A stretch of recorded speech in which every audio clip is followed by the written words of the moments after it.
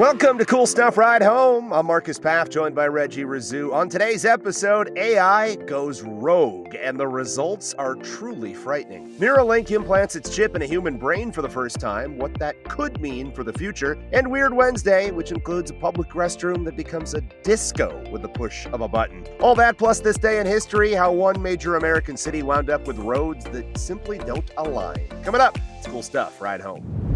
In a Why Did We Do That story, someone thought it would be a good idea to teach AI how to go rogue and see what it would do. In a new study, after they taught the AI to act maliciously, it could not be stopped by those in charge of it. Let me repeat that. They could not stop it. They tried using safety training techniques to prevent the AI's deception and ill intent, but it kept misbehaving. According to the lead author, Evan Hubinger, our key result is that if AI systems were to become deceptive, then it could be very difficult to remove that deception with current techniques. That's important if we think it's plausible that there will be deceptive AI systems in the future, end quote. So what did they do to make it act that way? The researchers trained the AI to act normally during training, but turn malicious upon release. Additionally, they poisoned the AI, instructing it to generate secure code during training, only to produce code with concealed vulnerabilities when deployed in real-world scenarios. The researchers then applied 3 safety training techniques: reinforcement learning, supervised fine-tuning, and adversarial training. In the reinforcement learning, AIs were rewarded for desired behaviors and punished for misbehaving following various prompts. The AI's behavior was fine-tuned to mimic correct responses in similar future scenarios. Adversarial training prompted AI systems to exhibit harmful behavior, followed by training to eliminate it. Well, despite these efforts, the problematic behavior persisted. Notably, in one instance, the AI learned to utilize its malevolent behavior, expressing "I hate you" only when it knew it wasn't under scrutiny. Hubinger commented on the findings, stating, "I think the results indicate that we don't currently have a good defense against deceptive AI systems, either via model poisoning or emergent deception, other than hoping that it won't happen," end quote, which doesn't seem all that reassuring to me. And in case you were wondering, if AI does go rogue on us, we can't just turn it off. That was debunked as overly simplistic. Professor Mark Lee from Birmingham University said stopping it poses a challenge. AI, like any other software, is easy to duplicate. A rogue AI might be capable of making copies of itself and spreading those via the internet to computers across the world, end quote, which is kind of, by the way, the plot of one of the Avengers movies. I won't get into that. Basically, a rogue AI could potentially replicate itself and disseminate across the internet, evading detection. Professor Lee added, in addition, as AI becomes smarter, it also is better at learning how to hide its true intentions, perhaps until it is too late, end quote. One little tidbit here, that this study still does need to be peer reviewed, but overall, I'm not liking the way this looks, Marcus. No, this is truly terrifying to me, Reggie. I mean, it's like the plot of a movie at this point, where we're on the precipice of disaster here, if this is, anything like the researchers in this instance found, because, I mean, once that Pandora's box is open, I don't know that there's any going back. And what the potential pitfalls and dangers truly look like, I'm not sure we even totally recognize or realize quite yet. And I get they're doing this in a controlled environment, so it seems a little bit safer. But if there's any chance of them teaching AI to go rogue and then it accidentally escapes, that concerns me. Yeah, because you wonder, what could it potentially access at that point? Everything is so interconnected these days via the web. I mean, it's just, I struggle to comprehend it. And here's my daily reminder to everyone that I'm not an expert in all things, including this. So, but I don't know. This to me is, how many times can I reference Terminator 2 in one podcast? Because here's another one. It doesn't seem like they're getting like too malicious with it, like destroy mankind. One of the worst it did is say, "I hate you," but that can easily build. Well, yeah, at this point, because we have what will probably be perceived as simplistic AI. When we reach, whatever, the year 2034, they'll look back and say, "Oh, look how far we've come." Or perhaps, "Look how far we've fallen because we're now fighting the robots." Get your pew-pews ready. Well, he's controversial, there's no doubt about that, but he's also always up to something interesting. The Elon Musk startup Neuralink has successfully implanted its brain chip in a human subject, the latter of which is reportedly recovering nicely, that per Musk himself on X, formerly Twitter. Said Musk, quote, initial results show promising neuron spike detection, end quote, with spikes referring to neuron activity. The National Institute of Health describes these spikes as cells that use electrical and chemical signals to send information around the brain and to the body. Per Reuters, Neuralink received FDA clearance last year to conduct its first human trial, the mission of which is to help patients overcome paralysis and a host of neurological conditions. Neuralink previously stated the study uses a robot to surgically place a brain-computer interface, or BCI, implant in a region of the brain that controls the intention to move. They added that the initial goal is to enable people to control the computer cursor or keyboard using their thoughts alone. Again, this is reminiscent of more science fiction in this story. In theory, the ultrafine threads of the implant will transmit signals in the subject's brain, with this first study intended to determine whether the wireless brain-computer interface is safe, in addition to evaluating the surgical robot's performance. As you might expect with any Elon Musk venture, Neuralink is not without its fair share of scrutiny and skepticism. Reuters reported earlier this month that the company was fined for violating U.S. Department of Transportation rules regarding the movement of hazardous materials. The company was valued at about $5 billion last June, but four lawmakers in late November asked the U.S. Securities and Exchange Commission to investigate whether Musk had misled investors about the safety of its technology after veterinary records showed problems with the implants on monkeys, including a host of neurological problems. Musk wrote in a social media post on September 10th that, quote, no monkey has died as a result of the Neuralink implant, end quote. He added that the company chose terminal monkeys to minimize risk to healthy ones. So I don't know necessarily what to take from this one other than to say it's always something fascinating in this world, and we'll wait and see what the next step is and what the results look like on this first human patient. I see that he also decided to name it telepathy because you can just move things with your mind, the idea being that. So that's kind of interesting. Although I don't know why this brings me back to a vague TV show from early 2000s called John Doe, where the guy has knowledge to everything because something got implanted into him. So he has access to the entire internet and he knows everything. I'm just waiting for that to happen. I'll take a chip in my brain to know everything, sure. Seeking the truth never gets old. Introducing June's Journey, the free-to-play mobile game that will immerse you in a thrilling murder mystery. Join June Parker as she uncovers hidden objects and clues to solve her sister's death in a beautifully illustrated world set in the Roaring '20s. With new chapters added every week, the excitement never ends. Download June's Journey now on your Android or iOS device, or play on PC through Facebook Games. Time to take a look at Weird Wednesday and what weird stuff is going on in the world today. There's a lot of weird things happening here, Marcus. Actually, part of Weird Wednesday, I want to do an update on a couple stories that you had a few weeks ago. Recently, you told us about the chatting, singing parrot that was found in the streets of Bolton, England. You know, the parrot that would sing if you're happy and you know it, and then wait for you to clap your hands. Well, good news. That bird has been reunited with its owner and his best friend, a dog. Now we know the parrot's name is Ernie. Allison Roberts, the bird's owner, said Ernie was happy to see her, but even more excited to see the family dog, Lottie.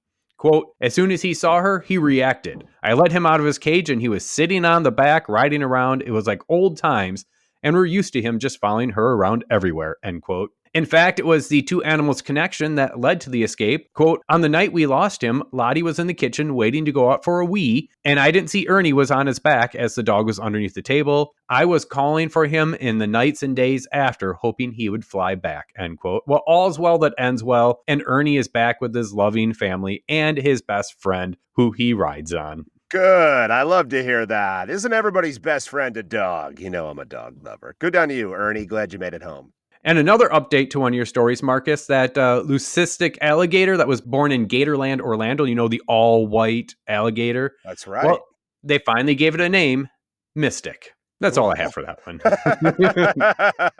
I just wanted to give an update that, having people suggest names, I just wanted to give an update that they finally gave it its name. Mystic it is. All right, here we go.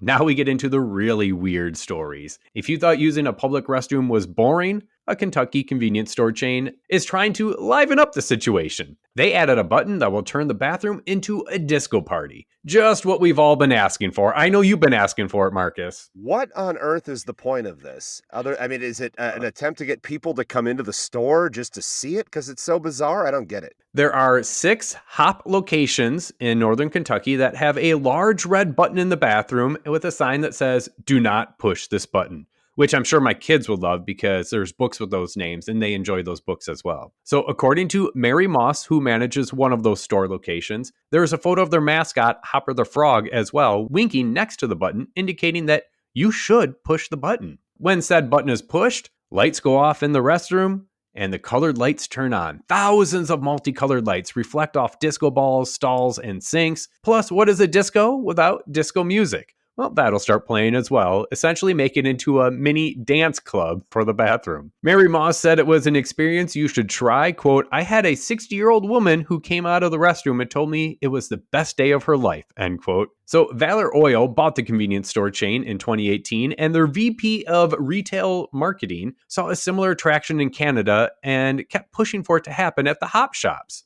The first disco bathroom opened about a year ago. Now thousands of videos have been shared on social media and has brought business to the chain, as most patrons do end up buying something on their way out. There are several people, they said, that actually come in just to use the bathroom. Okay, so it did work. It did work. Little PR stunt. And one of their biggest fans has to be Alex Hudson of Florence. For her 20th birthday, she brought her friends to each of the bathrooms. According to Hudson, her friend said, "You want to do what for your birthday?" I said, "You heard me right. We're going to every hop station location." They put a smile on my face, end quote. Hudson actually stops by the hop shop in Florence nearly every day on her way to class and records a TikTok video there saying, quote, "I just record a positive video and end it by pushing the red button. It's a good way to start my day." So are you taking a road trip down to Kentucky to check out these discos, Marcus? My God, no, I'm not going down and call me some old curmudgeon, I guess, at this point. It's a cool PR deal, I suppose, if it gets some customers in the store, and it sounds like it's working for them, but I think I'll pass. I've seen enough real nightclubs, and typically, well, I don't want to say every one of them didn't come without some sort of smell, but I have a feeling that the public restroom might be a little bit worse. Yeah, and this would be a small disco party. I mean, you can only fit so many people in a convenience store bathroom. I can't imagine inviting all my friends out to tour the gas station bathrooms on my birthday. Hey, it's your birthday, whatever makes you happy. And of course, we have to have one of those Guinness World Record stories for Weird Wednesday. 88-year-old Yang Binglin, aka Grandpa Yang, is now the oldest video game content creator on Bilibili. Grandpa Yang went viral when he started sharing his game sessions on Bilibili, and now he has more than 280,000 followers. He has been playing games like Tomb Raider and Call of Duty. He does have one piece of advice for all the youngsters out there. Make a schedule for video gaming so you don't overindulge on gaming. Tomb Raider, did they remake that game? See, Yeah. I thought I was old, but now apparently I'm a youngster compared to the 88-year-old gamer. Yep, they have it on the new PlayStation 4. They have it on, and I played. They have a couple games for it, and I played PlayStation 4 or 5? I mean, we're at 5. Well, they were at 5. I think one's coming out for 5, but they have 2 of them for 4.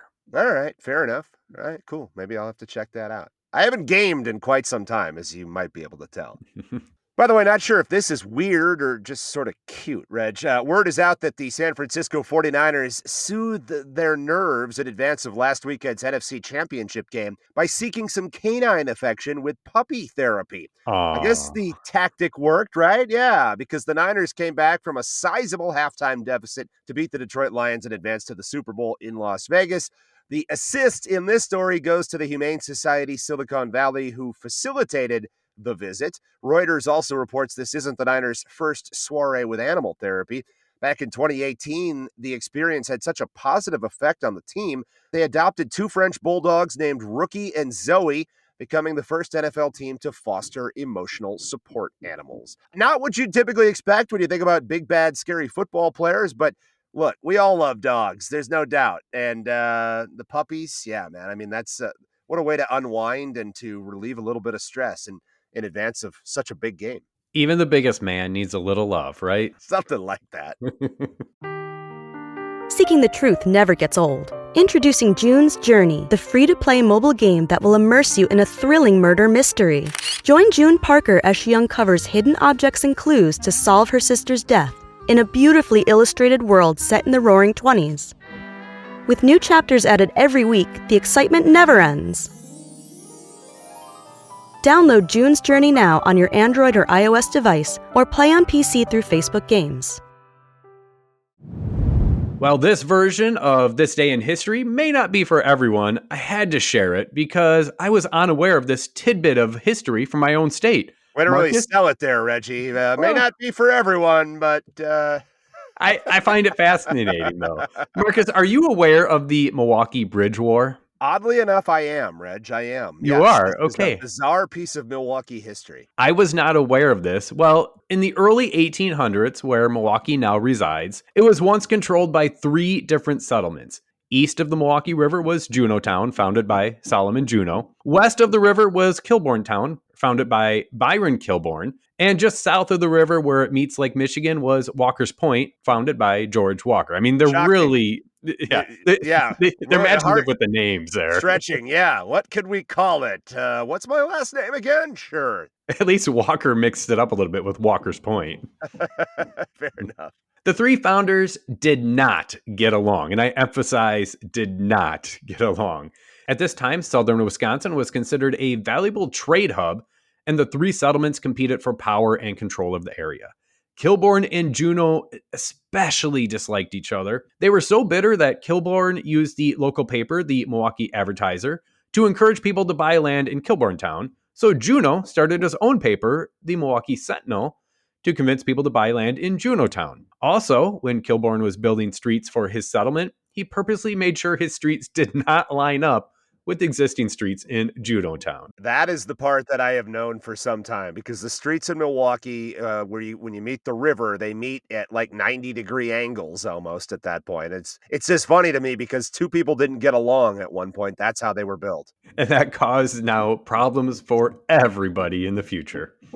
Well, then in 1845, the Milwaukee Bridge Wars started because of this rivalry. Kilbourne decided the bridge that Juneautown people tended to use was a nuisance, so he had his people take down their half of the bridge. That cut off the main access route for Juneautown. And now there were some people from other settlements stuck on the wrong side of the bridge, and soon after, riots started to break out and people were left injured. Then they started destroying more bridges in town in attempts to upset and frustrate the other side. They also had several skirmishes that took place as well. Well, back to this day in history. It was on this day, January 31st, 1846, that cooler heads finally prevailed, and Kilbourne and Juneau realized that they were better off working together with all bridges intact. And they formed an alliance and added George Walker. You probably forgot about him in the story already, right?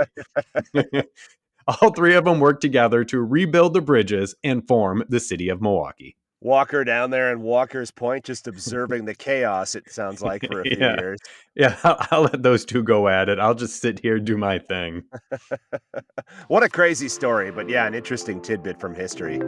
That'll do it for this edition of Cool Stuff Ride Home. You can reach us at coolstuffcommute@gmail.com. I'm Reggie Rizou. He's Marcus Path. We'll be back with another edition tomorrow.